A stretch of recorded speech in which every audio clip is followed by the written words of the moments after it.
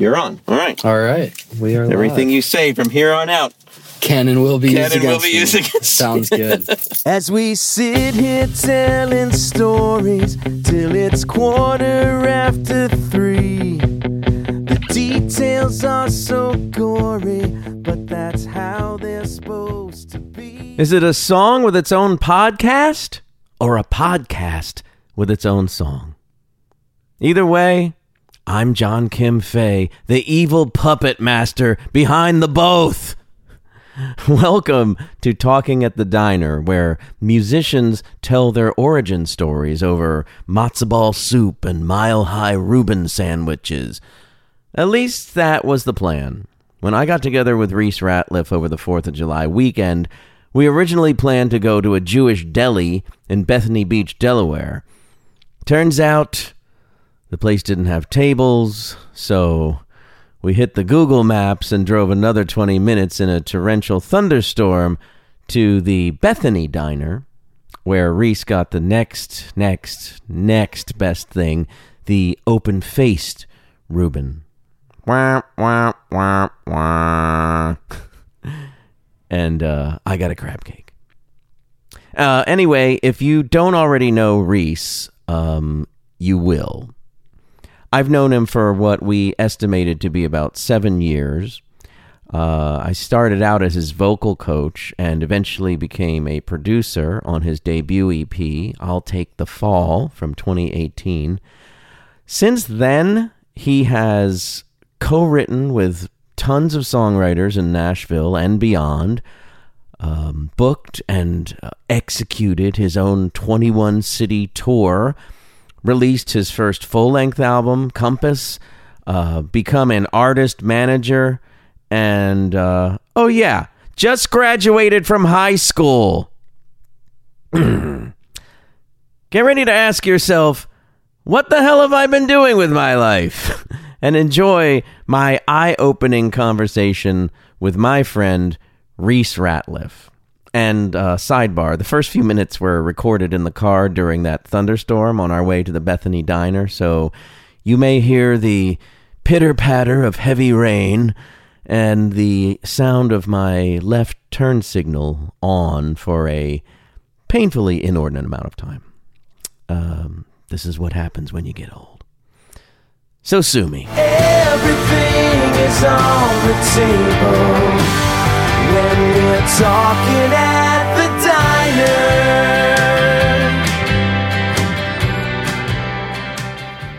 Even at the young age that you are already so getting a glimpse of all these different aspects of the music business. What are you doing in a couple days? Heading down to Costa Rica in a couple days for a writer's retreat with some people from this music mentorship group that I'm a part of. So, how'd you get involved with that? What is a music mentorship group exactly? So this is honestly, it's called Billboard 500, and it's honestly the only thing of its kind that I've seen. It's kind of like this incubator for writers, producers, artists. I love that term, incubator. Yeah. So it's like you were all preemies. Fresh eggs. Yep, Fresh eggs. Exactly. Put them under the incubator. That's great. But yeah, so they bring in speakers and nice. Now, do you have to apply to be in that, or is yeah. Wow. Yeah, so there's an application process. A buddy of my dad's actually is in the group and was the one who told him about it. Since then, we've gotten to write a couple songs together, and so it's just been, this incredible new circle of people, and nice. Get to go spend a week with them in the jungle, write some songs. And you are gonna be meeting all these people for the first time. Yes. So you've been communicating Zoom and whatnot up to now. Plenty of Zoom calls, a lot of texts and Facebook messages for the international ones. So people are from all over the world doing it. 100%. I worked on a track this morning with this country artist from Alberta, Canada, and a producer from originally from England but living in Vietnam. Now, how do these groupings occur? Does somebody at the top of the organization say, okay, Reese, guy from Canada and guy from Vietnam, you're working on a thing? Like, how's that work? Yeah, so there's been a little bit of that. With some of the mentorship stuff, they'll kind of break us into groups. But no, I mean, a lot of it is just, you know, you make these connections and you write with people and, you know, find your team, find your circle. And so how many people are going to be like attending the Costa Rica thing? Do you know? It is 15 of us. Oh, so pretty intimate. Yeah. So nice small group. Be breaking up into smaller sessions and just have a couple portable studios set up around this house. Nice. So it's kind of like the real world music biz edition. Absolutely. And did you say something to the effect that you're going to be like writing like commercials or like stuff for brands? Is that what you mentioned? Yeah, so I cannot talk too much about that. All right. All right, it's top secret stuff. But some of it is top secret, yeah. Gotta watch out for my NDAs and everything. Of course. But yeah, so a lot of it is targeted towards sync, which is music for film, TV, trailers, commercials, all those types of placements. Okay, and remind everybody how old you are, Reese. I'm 18. All right, so this is a guy who's 18 years old. He's already like in the thick of writing songs for sync licenses and stuff. I mean, that's so I gotta say, man, like, so you just graduated high school. I did. A couple weeks ago. I think I was talking to either your mom or your dad at one point, and I was like, I can't believe Reese is just now graduating high school, because like having known you from the time you were probably 12 or 13. Yeah, I think 11 or 12, maybe even younger. Yeah, okay, so even younger. It feels to me like you should have graduated high school like 6 years ago or something. Trust me, man, I felt the exact same way. I got back, we always joked, after the tour, sophomore year, I got back and I was like, what the hell are we doing? Like, I don't want to be in high school. I want to be touring the world. And I mean, this is kind of like a heavy question, but like, is it weird for you to be like so far beyond your actual age in terms of your maturity and in terms of like the experiences you've had so far? Or does it just seem like, well, this is who I am, this is my life, and this is what it is? I would say it's definitely gone both ways. And I feel like it's so tough to talk about without, you know, coming from a place of ego and, you know, saying, because I've had these experiences, I'm more advanced or more whatever than my peers. But I don't know, it's definitely been this weird disconnect, like, you know, going out on the road and then coming back to school, or, you know, going to school and then that night having writing sessions with people around the world and pitching songs and all that good stuff. Right, there has to be some kind of like dissonance. For sure, yeah. But honestly, I feel like so much of who I am today comes from that dissonance, and I feel like if I had that normal high school experience and, you know, parties every weekend and hanging out with friends all the time and all that kind of stuff, I wouldn't be anywhere near where I am career-wise. Right. So, you know, there's definitely been that disconnect, but I would say all in all, it's been so much more of a blessing to net positive. Have that experience. Absolutely, yeah. Net positive, yeah. I feel really lucky to obviously I've known your dad for as many years as I have. I mean, John was my college buddy, and was lucky enough to sort of stay in touch with him over the years, and then I guess, as you said, Reese, like around the time you were 11 or 12, I get a call. Hey, my son's really into music. You want to like give him vocal lessons? Of course. And then so, we started working together on helping you develop your voice. And before too long, you were writing your own songs, which were incredibly mature for a teenager.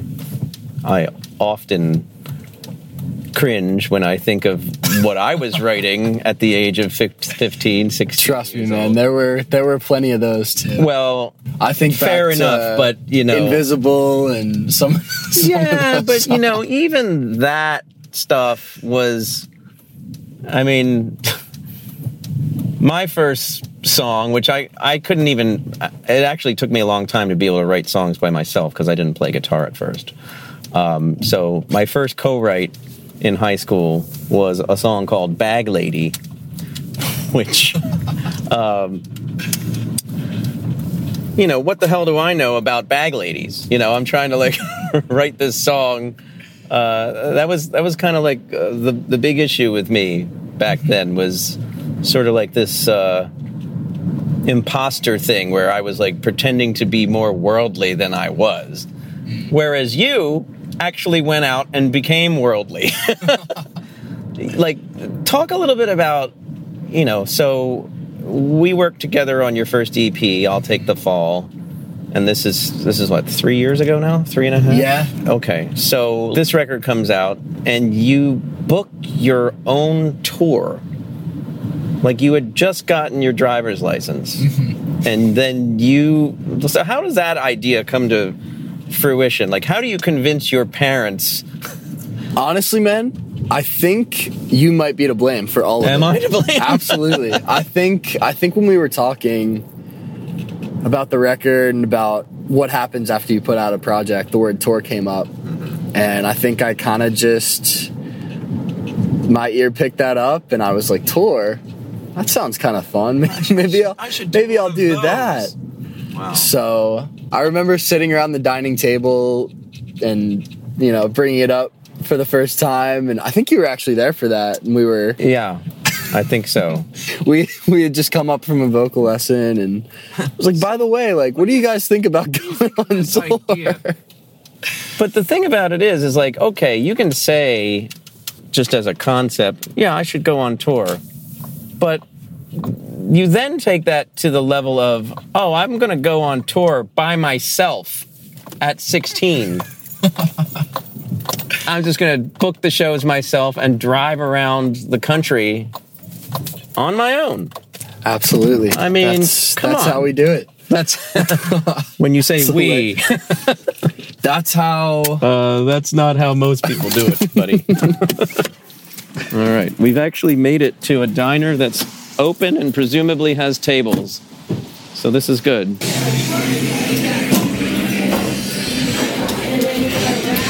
Hello. Hi. Hey, what's going on? 2? Yeah. Got some Eye of the Tiger to I know. provide the sound check. That's the beauty of it. Eye of the Tiger's pretty good for a walk-in, yeah. That's all right, so let's get back to the topic at hand. Yes. So we're sitting at your dining room table. Yeah. Hey, what do you think about me going on tour, Mom and Dad? Do you remember their reaction? I think it was definitely like, yeah, okay, sure. What are you saying? Skepticism? Yeah. Little bit of skepticism. I think, if I'm being completely honest with you, I think when they first agreed to it, they didn't think I would follow through. Oh, it was like, I think sure, you can do that. Wink, wink. I think it was shock. From day one, I've always had the feeling that, especially with my career, I've needed to do everything myself. I've seen so many people who have their dad carry their guitar case into the venue, and I was, just never really associated with that. Your dad's not the guitar carrying case kind of guy, or every once in a while if they need to be. And I mean, obviously my parents have been incredibly supportive. Oh, yeah. And cannot I have firsthand knowledge of that. Yeah, so, absolutely. Yes. I can't express my gratitude enough for that. Yeah. But in terms of the groundwork, it's been kind of going both ways. They've said, you're doing this, like, you can do it. Yeah. And booking shows and lining up venues and Airbnbs and all that good stuff. That was, I had to speed up my second semester curriculum to finish in April. That's right. I remember that. So you were like hauling ass to finish your year of high school so that you could like leave to go out on tour. Now, so this is literally something that you conceived from scratch. So how did you like pick the places you wanted to play? Like, what was that process like for you? Honestly, man, it was after finishing schoolwork at midnight, trying to speed everything up. I would set up at my kitchen table with a cup of coffee and, look up venues in Milwaukee, venues in Chicago, venues in Toronto, venues, But did you have like in your mind, like, I definitely want to hit these markets or these towns? Yeah. So like, how did you? My original idea, it was cool. I was cleaning out my room for college, packing everything up, and I found the original map that I had drawn out. I'd printed out a map of the U.S. and on that one there were, I think there were probably 50 or 60 dots of all the Ambition. Of all the cities. Ambition, baby. I love it. So we ended up narrowing it down to 21, stuck to just the eastern half of the U.S. and one stop in Toronto. Once you go past like a certain line in the middle of the country, it's just the drives are gonna get a lot longer. Yeah, exactly. I think the furthest west was like St. Louis, Grand Rapids, like that, Midwestern strip. Right. You guys still have a few minutes? A few minutes, yeah. Thank you. She already hates us. Oh yeah.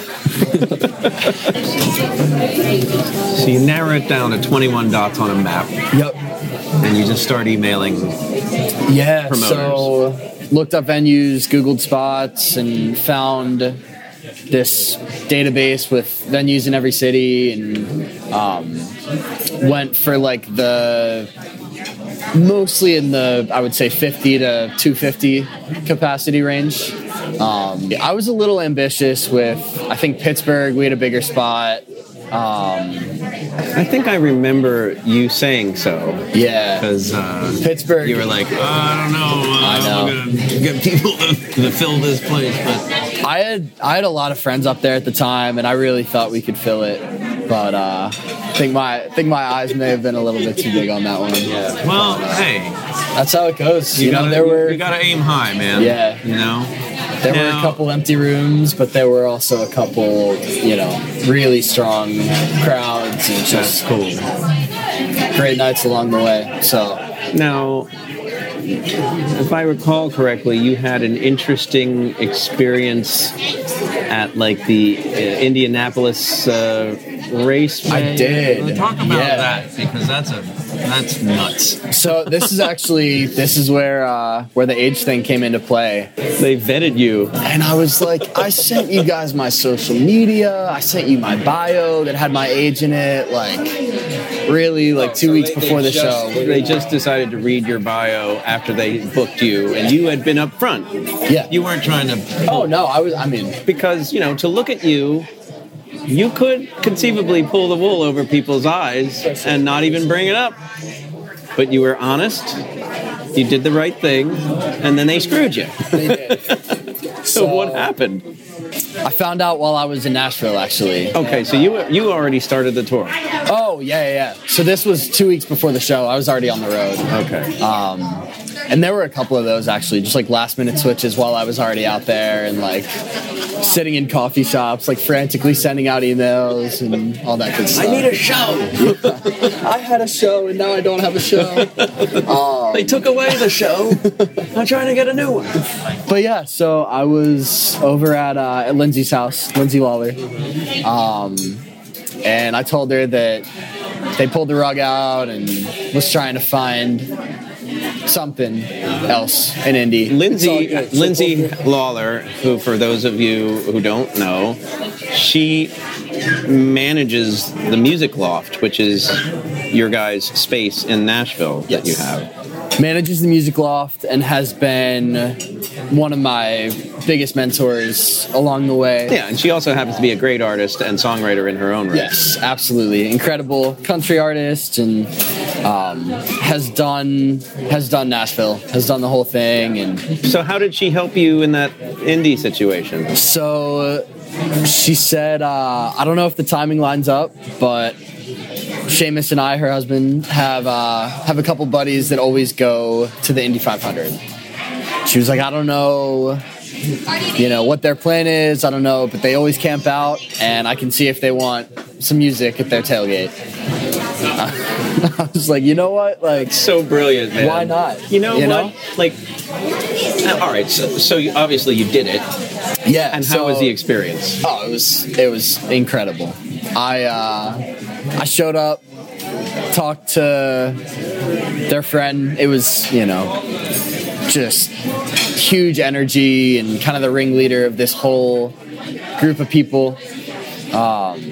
So I set up my PA. I played for good 2-3 hours, made I think like $400 in tips. Like, it was, ridiculous. I think there was something inside you that probably instinctively knew that, yes, you should do that because you knew it was going to be cool. Oh, 100%. I know I mentioned the tips, but the experience of being there, and they even, I was going to play and then go back to an Airbnb for the night, and I get there and they're like, you have a tent? I'm like, I do, like, just in case I had to camp at some point along the way. I had. As a matter of fact, I do have a tent. And they're like, all right, just set up camp here. Like, don't go, stay with us. Like, have a couple beers, hang out. Like, they were like, we have an extra ticket for the race tomorrow if you want to go. It's like, do you really? Like, can I buy it off you? Like, can I? And they're like, no, you're coming with us. Like,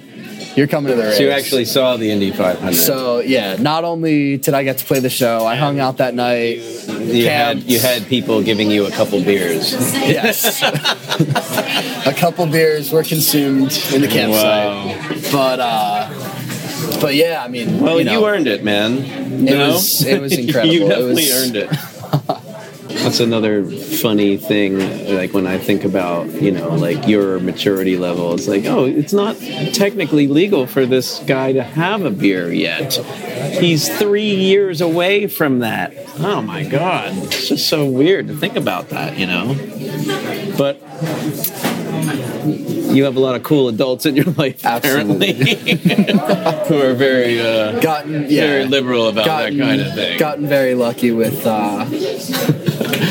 who I've been surrounded with. I'm lucky with the beer providers in my world, and it's cool.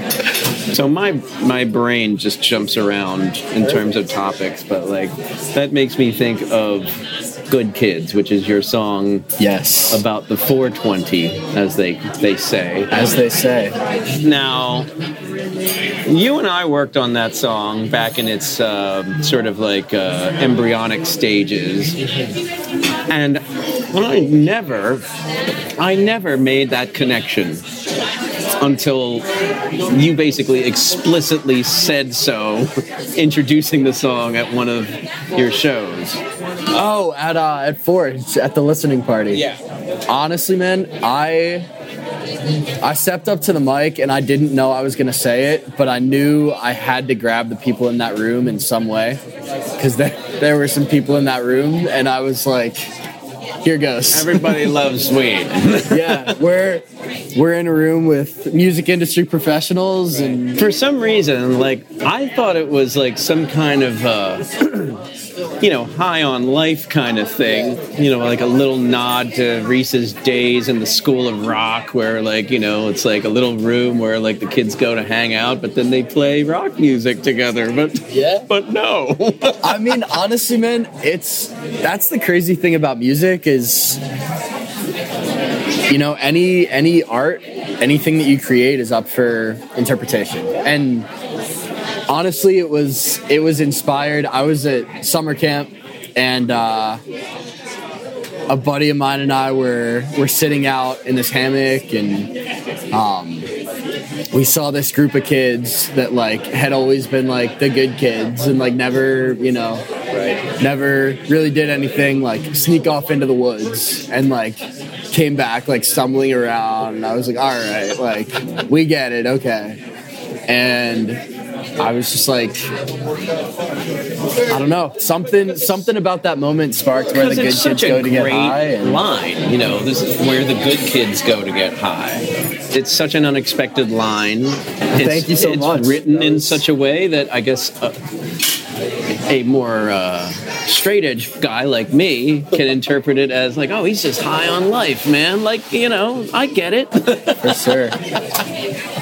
That's always the goal, though. I feel like the best songs are the ones that can be, meaningful to whoever comes across them in their own way. So I love that that's the take. It's that slight tinge of vagueness where you can basically it's just universal. Superimpose your own life yeah. into it, and it can be different from the guy sitting over there or the girl sitting over there, and yet everybody's relating to it. And I think that's really a cool aspect of a lot of your songs, actually. Like, Thank you so much. That universal undertone is, something that I really strive for in my writing. So I really appreciate that. So your writing has evolved quite a bit since, your early days as a writer. I mean, you had mentioned, when I mentioned my early efforts, you have some in your early period that, you probably don't play anymore. Absolutely. But kind of like walk everybody through how songwriting has evolved for you. Because nowadays, you're collaborating with a lot more people. Actually, you and I have a co-write that's going to be my next single.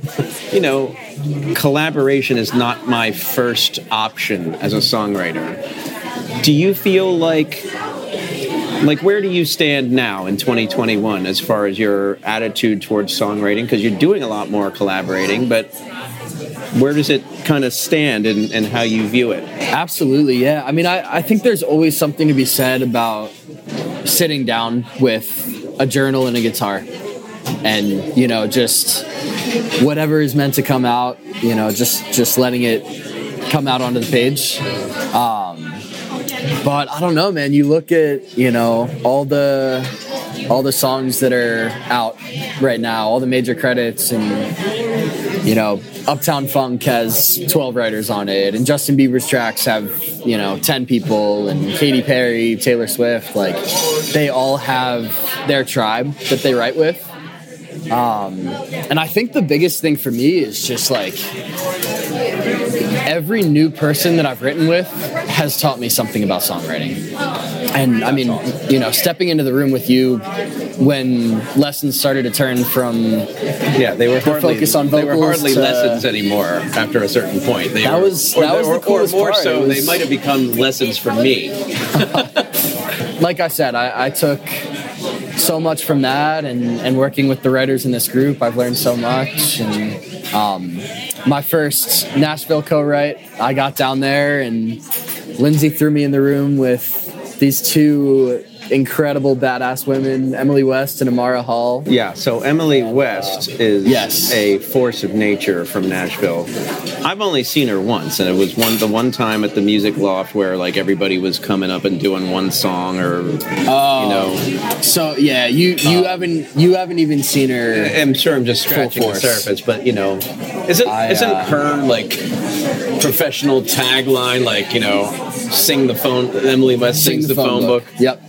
Whatever she lends her voice to, it's immediate, like chills. Judy Garland level magic. She really is. We always say if she had been born in a different generation, her voice would have been worth millions of dollars. Runner-up on America's Got Talent, and plays out around Nashville. I got to see her one of her first shows back from COVID, and just absolute powerhouse. And all right, so you wrote this song with stepped her into the and room with the other girl was her name is Amara Hall. Amara. She is, and she's more of like a hip hop based writer. So that was a really cool collaboration. It had to have been like very interesting, different viewpoints and it approaches.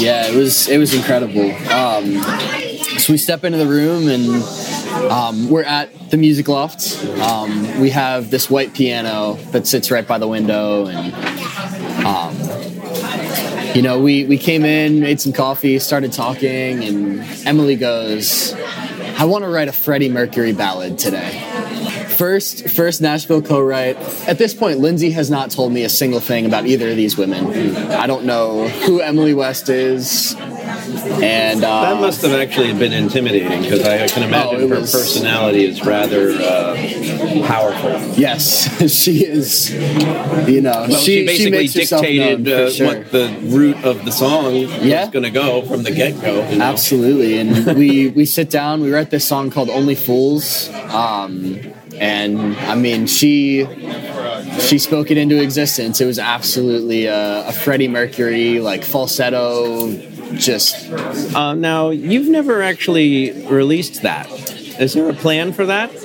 Yeah, so I recorded it with this one producer in town, and never really got it across the finish line. Broke things off for a little bit. I think I may see if I can hit him up when I get down to Nashville, and kind of see if we can get that one back. The minute you played it for the first time, I was like, whoa.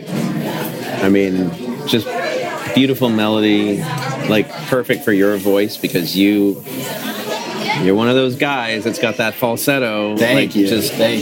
Down, So I think that I would love to see you release that someday. But yeah, I mean, it all goes back to the people that you write with. For Emily, it was a Freddie Mercury ballad. For Amara, it's her rhyme schemes and her, hip hop tendencies. For some of the people that I've worked with recently, it's more of that kind of Latin reggaeton kind of feel. Thank you so much. You're very welcome. You got fries too, didn't you? Oh, I did, yeah. All right, I'll get it back. Awesome, thanks. Interesting bun for this. It looks like I got two bottoms. What in the world? Two bottoms, everybody. Two bottom buns. That's a name for something. I was gonna say two bottom buns. There's something in there. Anything with alliteration. That's been the cool thing too. I remember learning alliteration in a middle school English class, and now it's something that we legitimately talk about in songwriting. Actively use all the time. It's always nice when something you learn in school is actually put to practical use. Yeah. So little of it is, but exactly. Where is the bathroom in Spanish and alliteration? Yeah. May have to use that first one next week. Mm-hmm. It's been really cool. I'm really grateful that I took Spanish instead of any other language, because writing on that whole English-Spanish hybrid type vibe has been really, really fun. I manage this artist out in LA, and we've been writing a ton of reggaeton, Latina, really cool. Back up for a second. Did you say you manage someone? I do. I didn't know you got into artist management, but do tell. So, the start of what I'm hoping will be an artist development company that I want to build. Nice. But yeah, I've been managing this artist, Lisette Monroe. How'd you come into contact? She'd followed me on Instagram for a while and reached out to me one night and asked if I wanted to write a song. She was like, I've been trying to finish up this song for a while, and I really love your stuff. I know this is a long shot, but I would love to write with you. And I've been the kid on the other side of that DM, and I was like, yeah, why not? I'll get in the room with anyone once. So set up. That is a very healthy attitude, Reese. I'll get in the room with anybody once. No, you don't have to name names. But has there ever been a co-write where you left the room being like, eh? Oh, 100%. Yeah. There's been and there's been never again. Oh, okay. Yeah. So in the never again, why would that be? The person's personality just was obnoxious, or they just didn't really have the goods? as it Yeah, were? so I've only had 2 or 3 never again moments. One was personality and ego and just not someone that I wanted to kind of foster that working relationship with. Right. One was we got on, and I mean, I'm used to co-writes where, you know, we go back and forth and we throw out ideas and all that good stuff. And I don't know if it's because they hadn't really co-written before or what, but kind of like got on the call and then just both muted ourselves and wrote 2 different songs. You know, I think so much of the process is finding the people that you really click with and just establishing those relationships. And same goes for, you know, producers and all those kinds of people too. So you're starting at Belmont in the fall, or in August technically? I'm living down there for a month before we start, just, you know, getting a head start. And So you're going to be living with people who are in the same major as you, yes, which is songwriting. yes. How did this come about?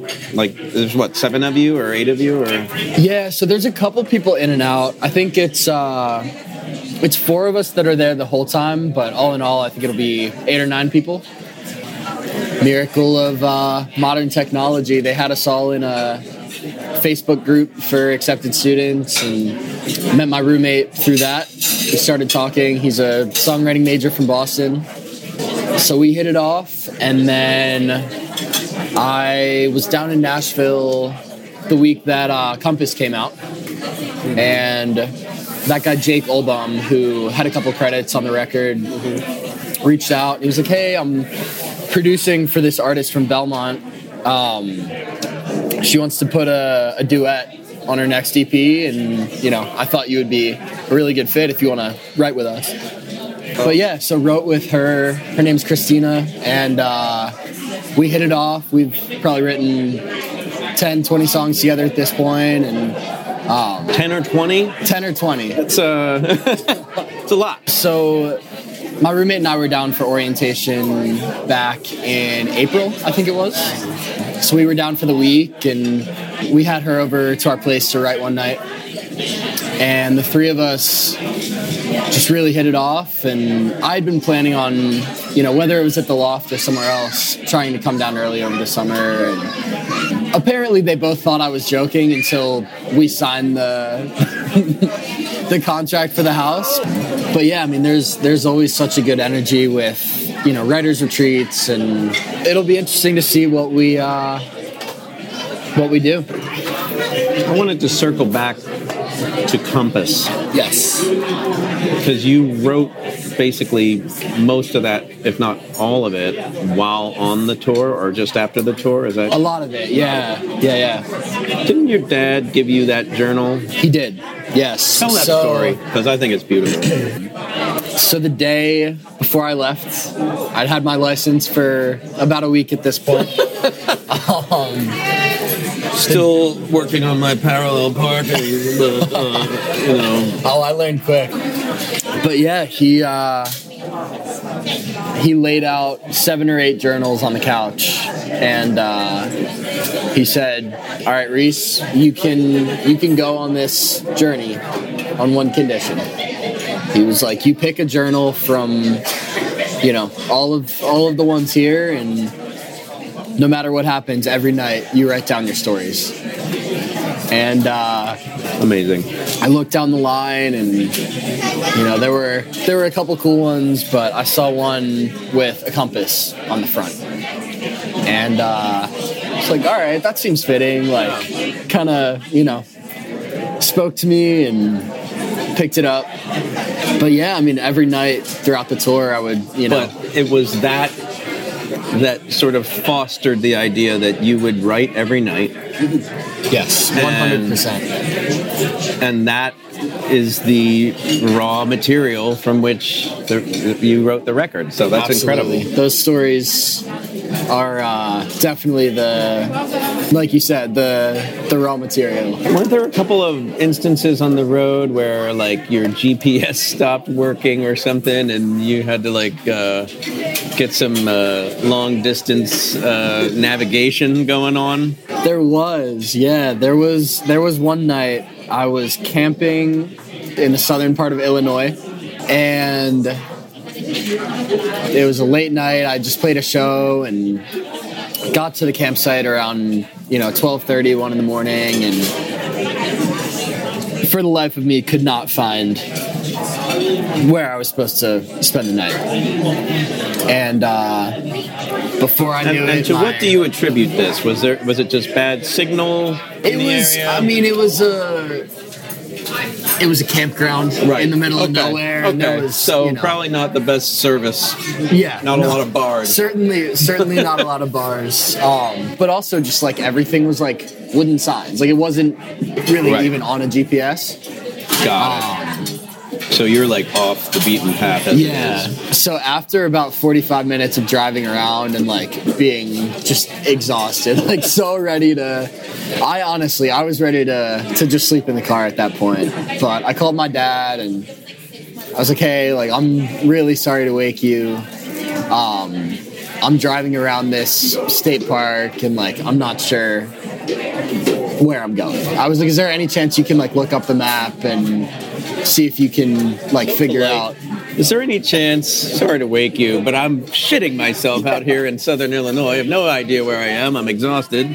That was the thing. Like I wanted so badly to do it all myself and to navigate, but he had texted me earlier that day and like knew I was camping, and he was like, let me know when you get to the campsite. Like, we're not gonna intrude, but like let me know when you're there safe. And the text never came, and I was certainly not there safe yet.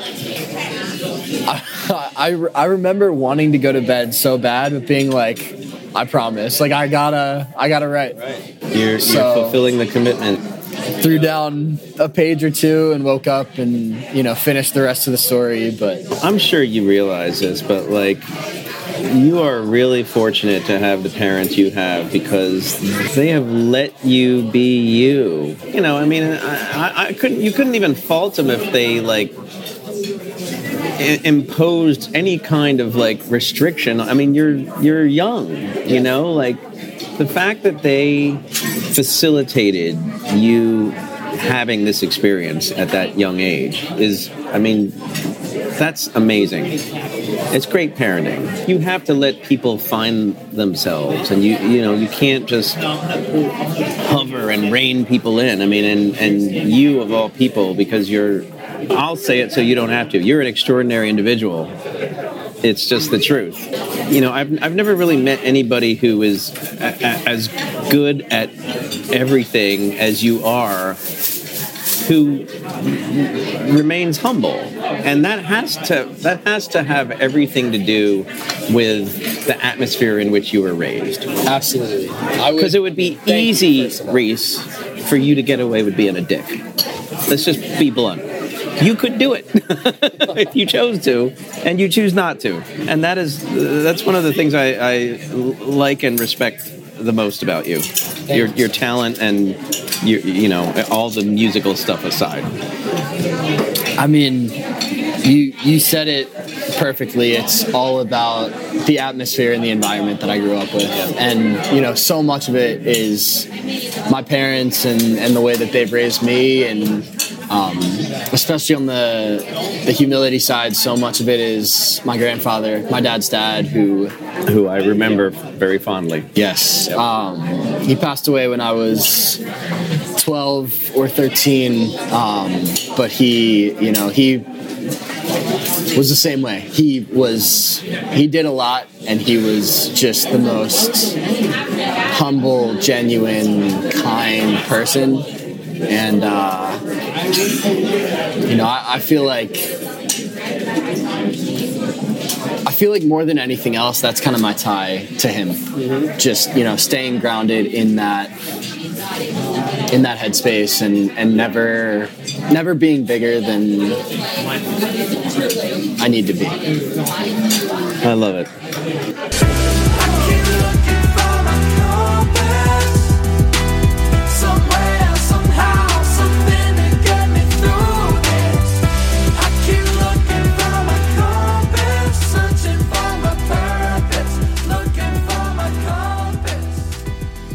I mean, what's not to love?